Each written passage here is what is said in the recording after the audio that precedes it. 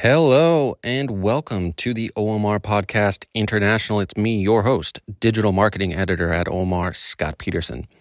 Today's guest is Justin McLeod, CEO of Hinge. What's Hinge?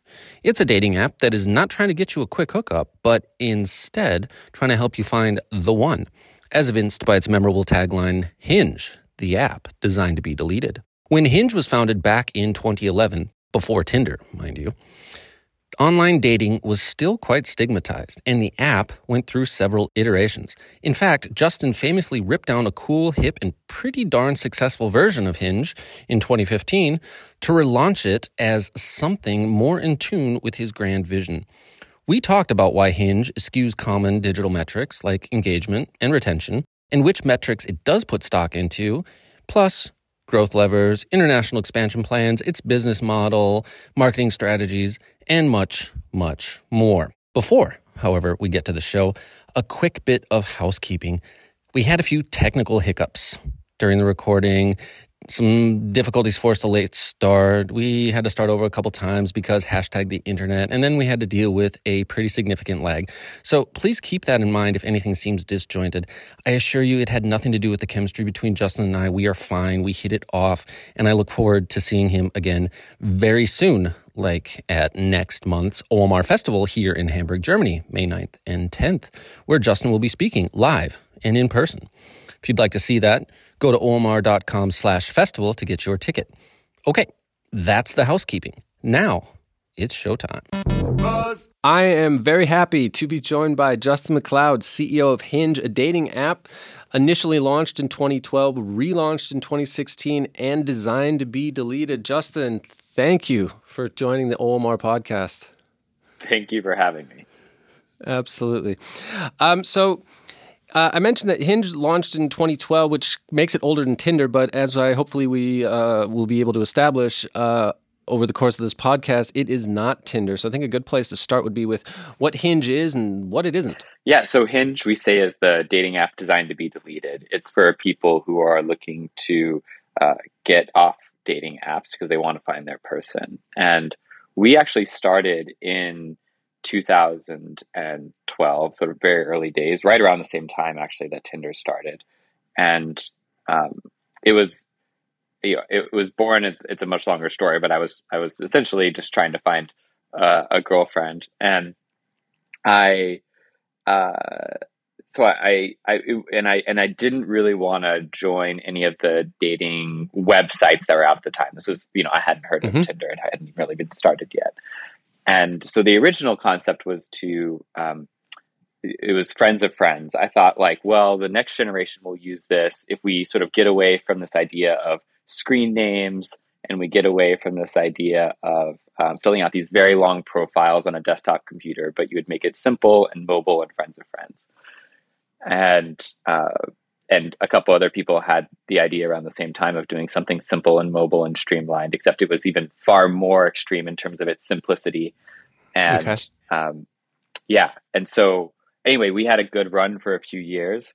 And then it became clear that the apps that were out there that sort of broke this open for the next generation by being so simple and easy were actually not serving the daters who wanted to find their person, who wanted a little bit more depth, who wanted to make sure that when they ended up on a date, that it was going to be a good date because they knew enough about the person and had a sense of their values and their personality. And so we tore down the company in 2016 and we rebooted it as the dating app designed to be deleted. And it's a very, very different experience than the other dating apps out there, really designed around effectiveness and depth for people who want to get off dating apps. Sure. But I guess if I'm understanding you correctly, it was kind of a victim of the original iteration of Hinge was a victim of its own simplicity in that the simplicity made it easier for people that were not actually looking for love per se, but just a quick hookup, no judgment. But it wasn't just coinciding with what you wanted to build. Yeah. I really had an intention. I had a dual intention, which was to make it accessible to the next generation, which makes it, a little bit less high stakes and more streamlined.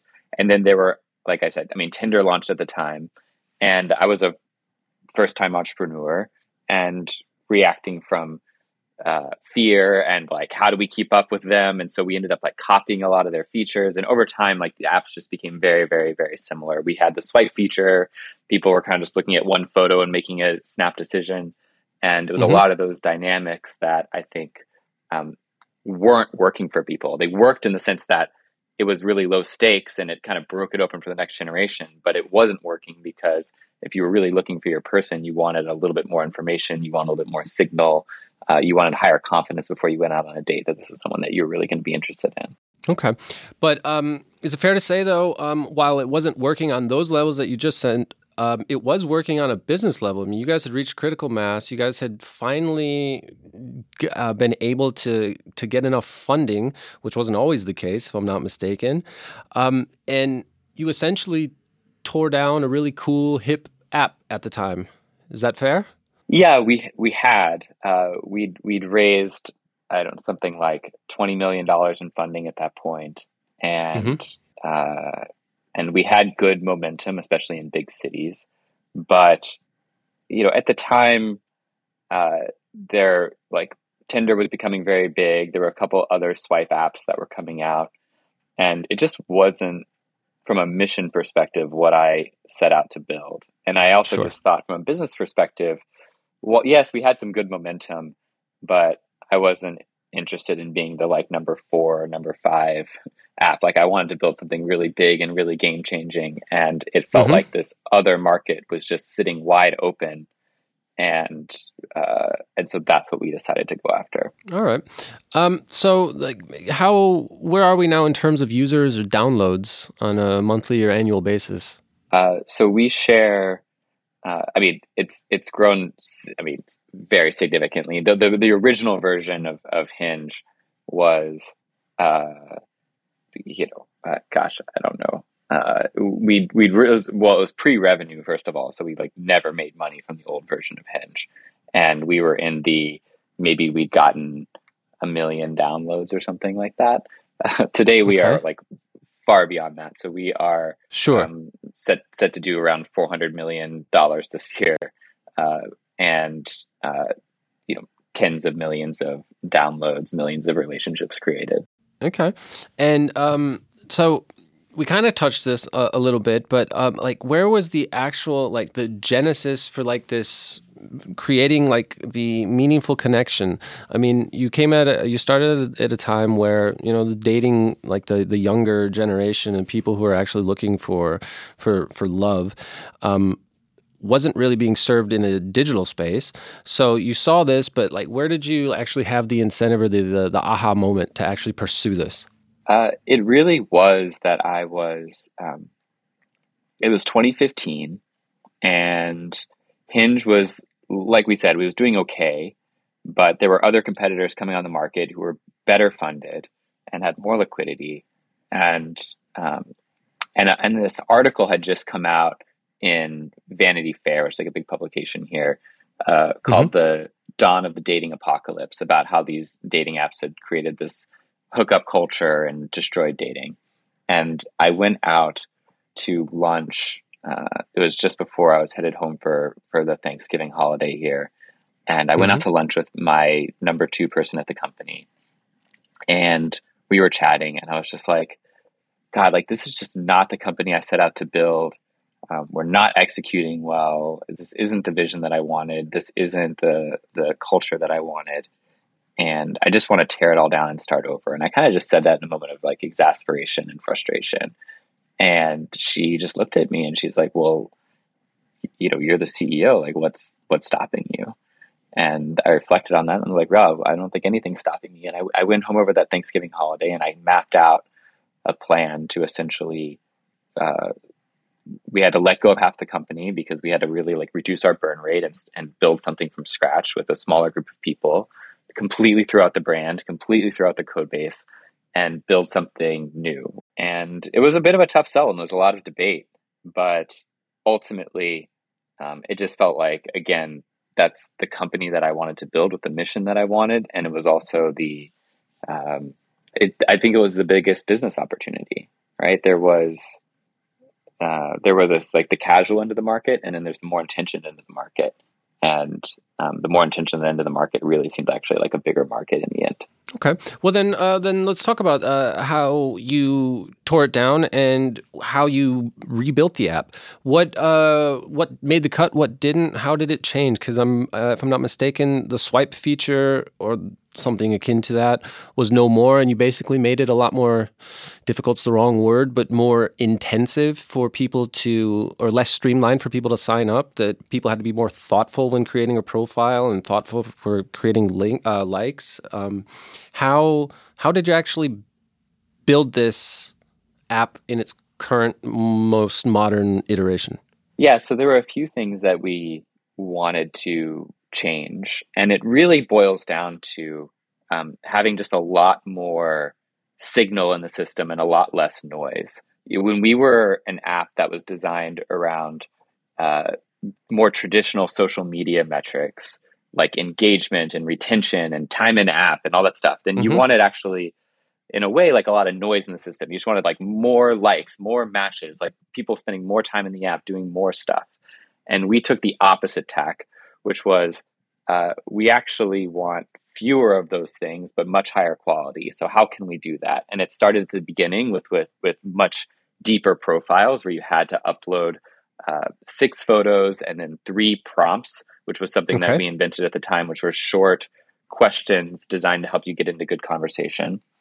We asked a lot of questions about vitals and where you went to school and where you were. There was just like a lot more information on the profile so that you can get a much better sense of someone. I imagine you would lose a lot of people during sign up, right? We do. And we lose, even today, we lose over 20% of our people during sign up. And again, if you were looking at traditional social media metrics, you would think like, that's insane. Absolutely. But on the other hand, the people who make it through are really intentioned people who are like invested in the experience, and it creates a much better community on the other side. Okay. So that was one piece of it. The next piece is we got rid of the swipe feature, and instead of just liking people yes or no based on a single photo, you actually had to engage and like with a part of their profile. It was that you could, if you saw the prompt that you liked or the particular photo that you liked, then you could like that thing and send a message. Okay. And that made people way more thoughtful and way more selective in terms of who they were liking and who they were passing on. Because if you have to go through all that extra effort, you're not so casual with just your likes. Were you able to quantify that? Sorry, I was just curious whether or not, so like you have like fewer instances of engagement, but were you able to like kind of quantify those fewer instances more or in a more meaningful way that had a more positive impact on the app? Right. So fewer likes happened and fewer matches, but more conversations and more dates. So it would like down funnel, it more than made up for it. And we were actually ending up creating more than twice the dates per user that we were creating before because people were slowing down. And at the time, by the way, we actually implemented something called We Met, because before we didn't even know whether people were ever going on dates. Like the furthest down the funnel we got was like, they matched. Okay, great. Like we're done. And we started measuring whether people were exchanging contact information. If they did, we would follow up with a survey and say, did you meet this person? Was it a good date? Okay. And in the early days, about 50 to 60% of people would say that the date was good. And over time, we've gotten that up to the high 70s, again, because of like the much deeper profiles. And by the time you get up on a date with someone, you are confident that this is actually going to be a good date, that someone that you're actually really going to like. And so I can keep going through the funnel, like every step of the way. It's just much more thoughtful and much more intentioned. We deliver every like. It's not a double opt-in. So there's no strategy of just liking people and seeing if they like you back, because you don't have to like someone to see if they like you back. If someone likes you, we just deliver it to you. All of that means that our algorithm has to be much more thoughtful because we don't want to overexpose someone and get them too many likes. So the whole process is just more balanced and much higher signal. Okay. I just wanted to get back to the follow-up on whether or not people went out on dates and whether or not they were whether or not they had a good time or not. Was that not commonplace in the dating space, the dating app space? Because I mean, I think about like, every time like, I don't know, I order something through DoorDash or through Amazon, like I'm constantly getting a barrage of emails, like just with like how happy I am. And that seems like it was not the case in the dating space. Yeah, and I think it ultimately gets to designed to be deleted and what we're all about, and changing our Mm-hmm. North Star metric from business metrics like just revenue or time in app or engagement or monthly active users, and changing our North Star metric to great dates per user, Okay. and aligning ourselves with our users' interests and why they came to us, because we felt that ultimately, if we deliver to users what they came to us for, which is great dates, then we're going to Mm-hmm. succeed in the end. And we don't want to get distracted by some of those like more nearer term metrics like monthly active users, time in app, all that stuff. Okay. All right. Now, Yeah, and so we measured it, but I think that other apps are just like not on their radar. okay, gotcha. I wanted to ask also going through the app and just researching just the history of the app and the current iteration and everything. I came across something that just completely stood out to me, and that was Nobel Prize winning algorithm. How does one get a prize for an algorithm? Tell me about that. This is incredible. We did not win the Nobel Prize. This was an algorithm that was developed in the 1960s that won a Nobel Prize. Okay. But we have something called that was not before my time, but we use something called the Gale-Shapley algorithm, which solves the it's called the stable marriage problem. If you have 100 people on one side and 100 people on the other, and you kind of know how each person likes each other, how do you match them up in a way that's stable so that no two people would want to trade? And we kind of run that algorithm across our user base every day, and we call it most compatible. And we just pair you up with someone that we think you're most likely to like, who's most likely to like you back. All right. You really didn't have to reinvent the wheel then. It's been around since the 60s, but that's very fantastic marketing or fantastic find and pull there. That's great. I do want to ask then how, so your app is designed to be deleted. That means there's a finite amount of time that you're going to have users in your ecosystem, so that you're constantly having to acquire new users. And so how do you go about getting the word out on Hinge? How do you grow the app? The big bet for us is that we grow the app through word of mouth. And that's why I think we had a slower start in the beginning, and why we're growing so quickly now. It's the miracle of compound growth. And we, by delivering on what we said we want to do for our users, and giving them out on great dates, then they go out and tell their friends that they had a great date, or they met this person, or they're at a wedding, that are at a Hinge wedding. We had a really big accelerant to us as we had a presidential candidate in the U.S., Pete Buttigieg, who met his partner on Hinge. And so that word of mouth is really the fuel for how we've started to grow. And then, of course, as we launch new markets in Germany, sort of most recently, we of course do campaigns to make sure people understand and just are aware of us, and they are aware of our positioning, that we're the app designed to be deleted, and we have the little Hingy character who gets killed as people fall in love.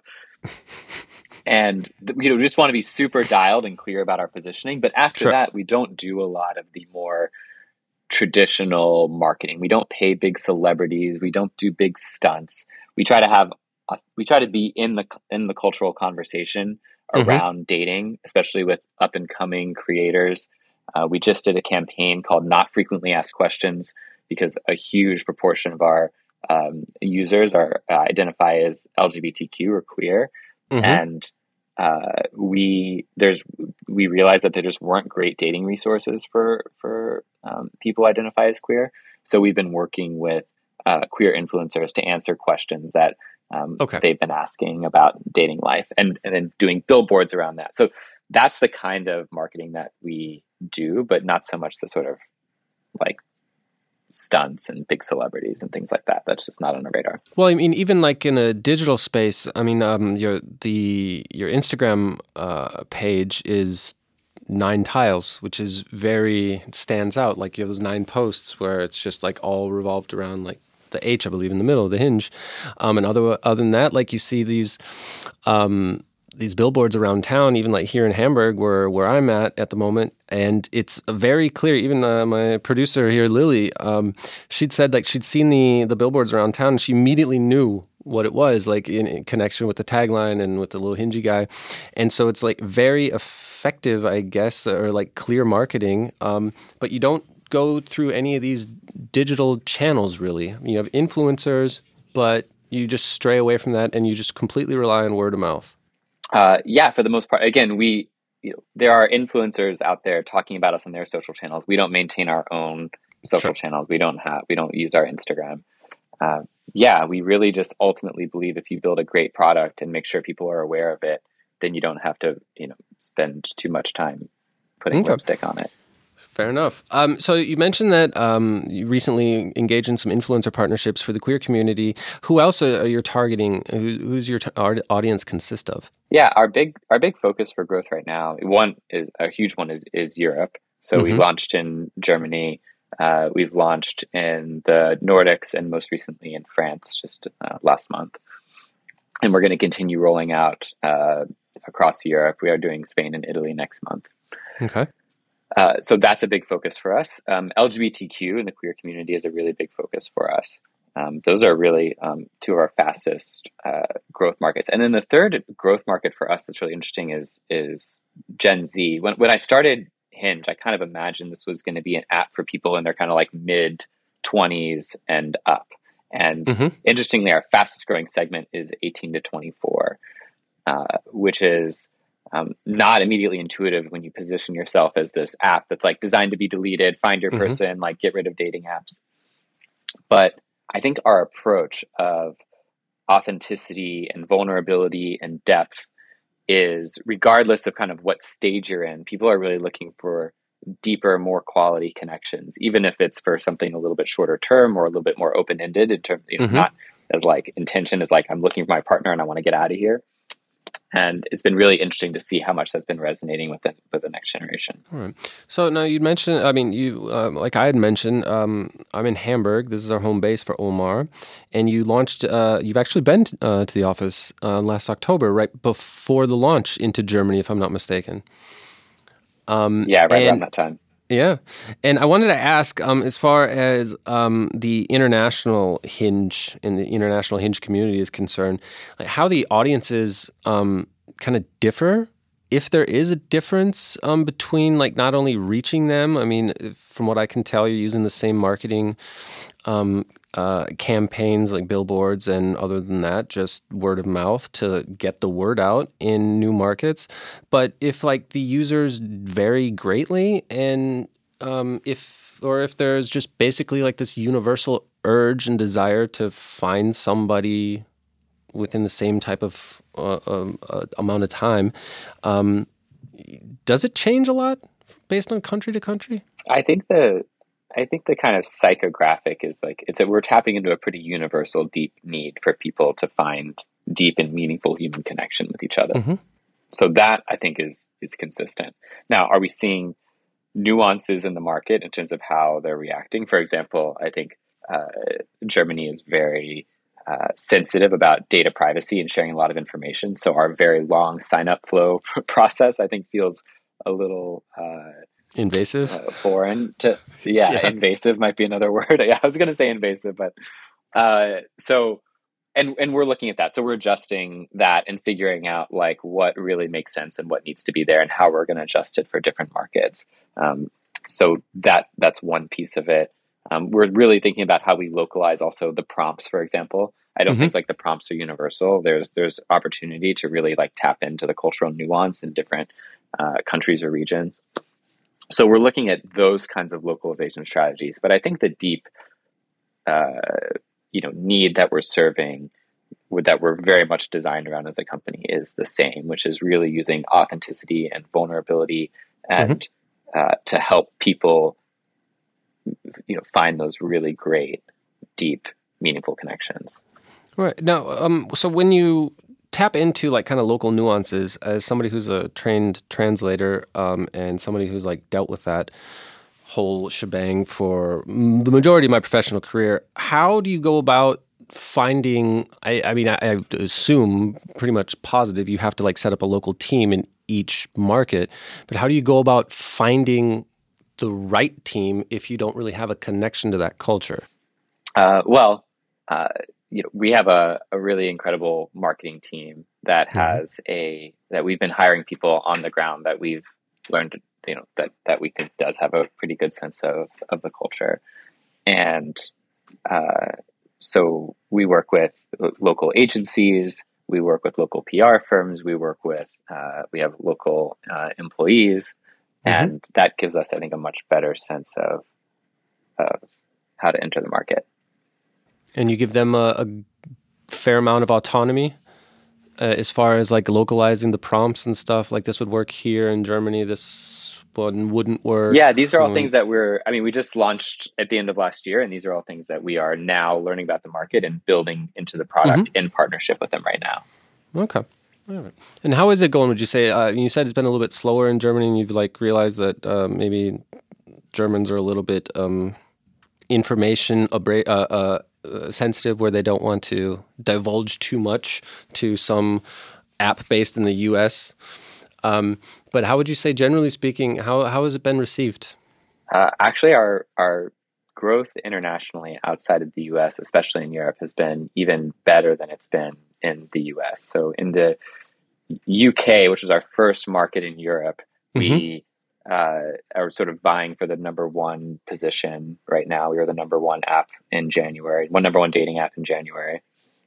In Germany, within the first few months, we went from, I think, the number 20 dating app to the number 3 dating app, where we've been holding on pretty strong. We're the number 2 dating app in the Nordics.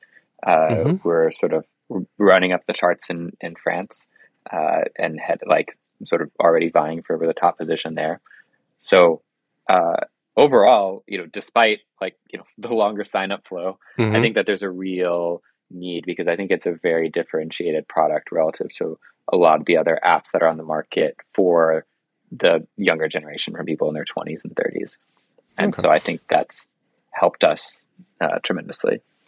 And how does the business model is probably the same, I would imagine, subscription based in the US and also abroad. Is that correct?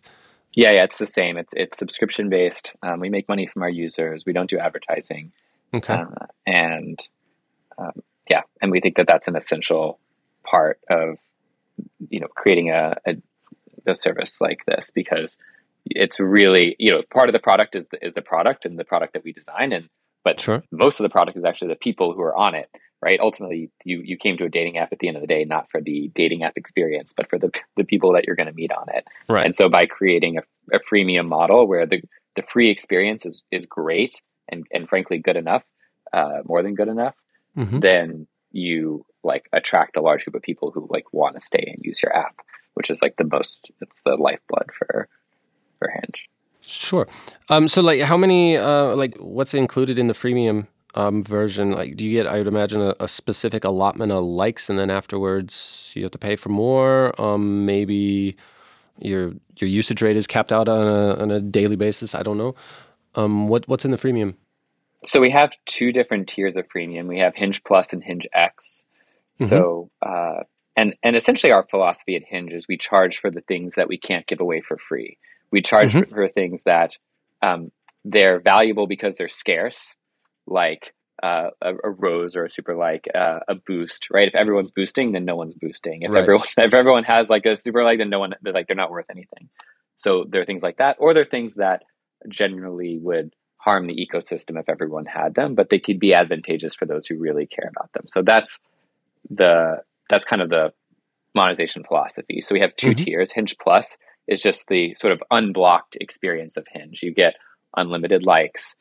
You get to see everyone who likes you in a grid for free. You get advanced preferences and things like that.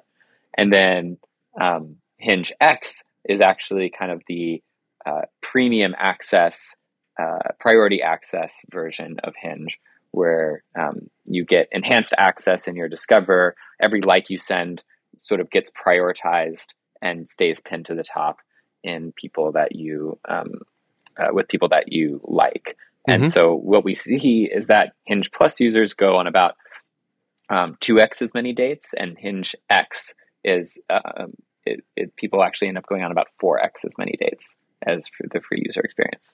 Okay, so pretty much both of those things are engagement drivers, or retention drivers, not engagement so much, but just retention that keeps people locked into the app, at least a little bit. Like they take it more seriously until they find somebody.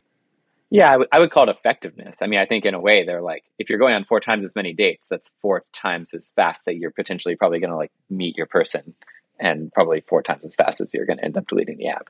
So I would say it's like more like a accelerant to your process so that you can find the right person sooner. And have you actually, how long does it take most people, would you say, to find that person?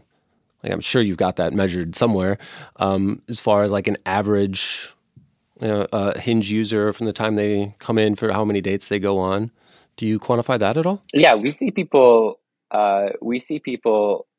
stick around for like 3 to 6 months, kind of on average. There's a lot of, I know a lot of people who, in fact, my cousin was on it for 12 hours before she found her husband. So that's really good. I hear those stories. What are you doing this weekend? Getting hitched? Yeah. Yeah. Well, sorry, they dated much longer, but I know. I figured that. Yeah. That would have been presumptuous.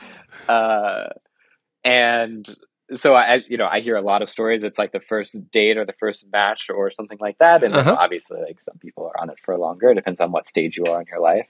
But all right, we do find people find it quite effective. All right, excellent. So we touched a little bit on the internationalization plans for Hinge and the expansion. What is next? What do the next 2 to 3 years hold for Hinge? Yeah, I think we're still, like, obviously the international expansion is a big piece of it, and Europe is a big focus for us. I also just think that we are still in the early stages of innovation. Like, I don't think that dating is a solved problem in the least. I think that even this model of creating a personal ad essentially that gets put in a queue that people just kind of like vote up or down, and then you match and you get dumped into a chat and you just kind of have to like figure it out from there, and how to like, I think it's actually still a relatively primitive process in terms of what our capabilities are. I think that there's been a lot of conversation around machine learning and AI, and I think that actually is going to be a very big accelerant to what we're able to do in dating. I think there's kind of 2 aspects of it. One is the matching side, and one is I'll call it the coaching side. So on the matching side, being able to learn your taste much better, being able to have more responsive algorithms. So instead of just saying yes, no, and we have to kind of interpret what it is that you like and don't like, being able to sort of have a bit more of like a conversational relationship with your algorithm. Like, I want more people like this, less people like this, please. Is one dimension of it, and just like learning taste much, much better, because it's actually quite a hard problem to learn people's taste because the data is very scattered. It's not like a music app where you have tens of millions of people rating the same 500,000, 10,000 artists. This is a world where you're trying to match 1-to-1 across populations of tens of millions, and so the data is very, very sparse. And so the more that you can pick up on patterns, like through using machine learning, like the better you can get on learning people's taste. So that's like one side of the equation. Sure. The other side of the equation I would call the coaching side is actually probably the more interesting side, which is that some people are great at dating, and an even smaller subset are great at, like dating apps. But most of us like don't really know the best way to set up a great profile, don't really know how to get a conversation going or to move a conversation that's going well to a date. And nudging people along that process and helping them along the way with just the right advice at just the right time, I think is a really, really big opportunity that can be a huge accelerant for effectiveness, and frankly, through expanding the category, because I think it's a big blocker for a lot of people who are reluctant to use dating apps or just haven't found success. Okay. Well, that's interesting. I could have used a dating coach when I was younger and awkward. It's like, could be a big help. That could have been. I'm sure somebody else would find that to be very helpful. I mean, who hasn't been there, people? Justin, you also are going to be joining us here on May 9th and or 10th in Hamburg at the OMR Festival. Is that correct? Yes, that's correct. Yeah, you're going to be giving a little keynote. I'm sure you've already got it nailed down to a T, already completely prepped through, practiced it, had a few run-throughs. No, all kidding aside, we're very thank you very much for joining me here. I hope we can catch up at the festival. If you, I don't know how much you know about the festival, but it's a pretty big trip. It's a wild situation. I think everybody there is going to be fascinated to hear the Hinge story and what you have to say about it in person. Justin Great, Hinge. I'm excited. Yes, Justin, thank you so much for joining me. All the best. Thank you.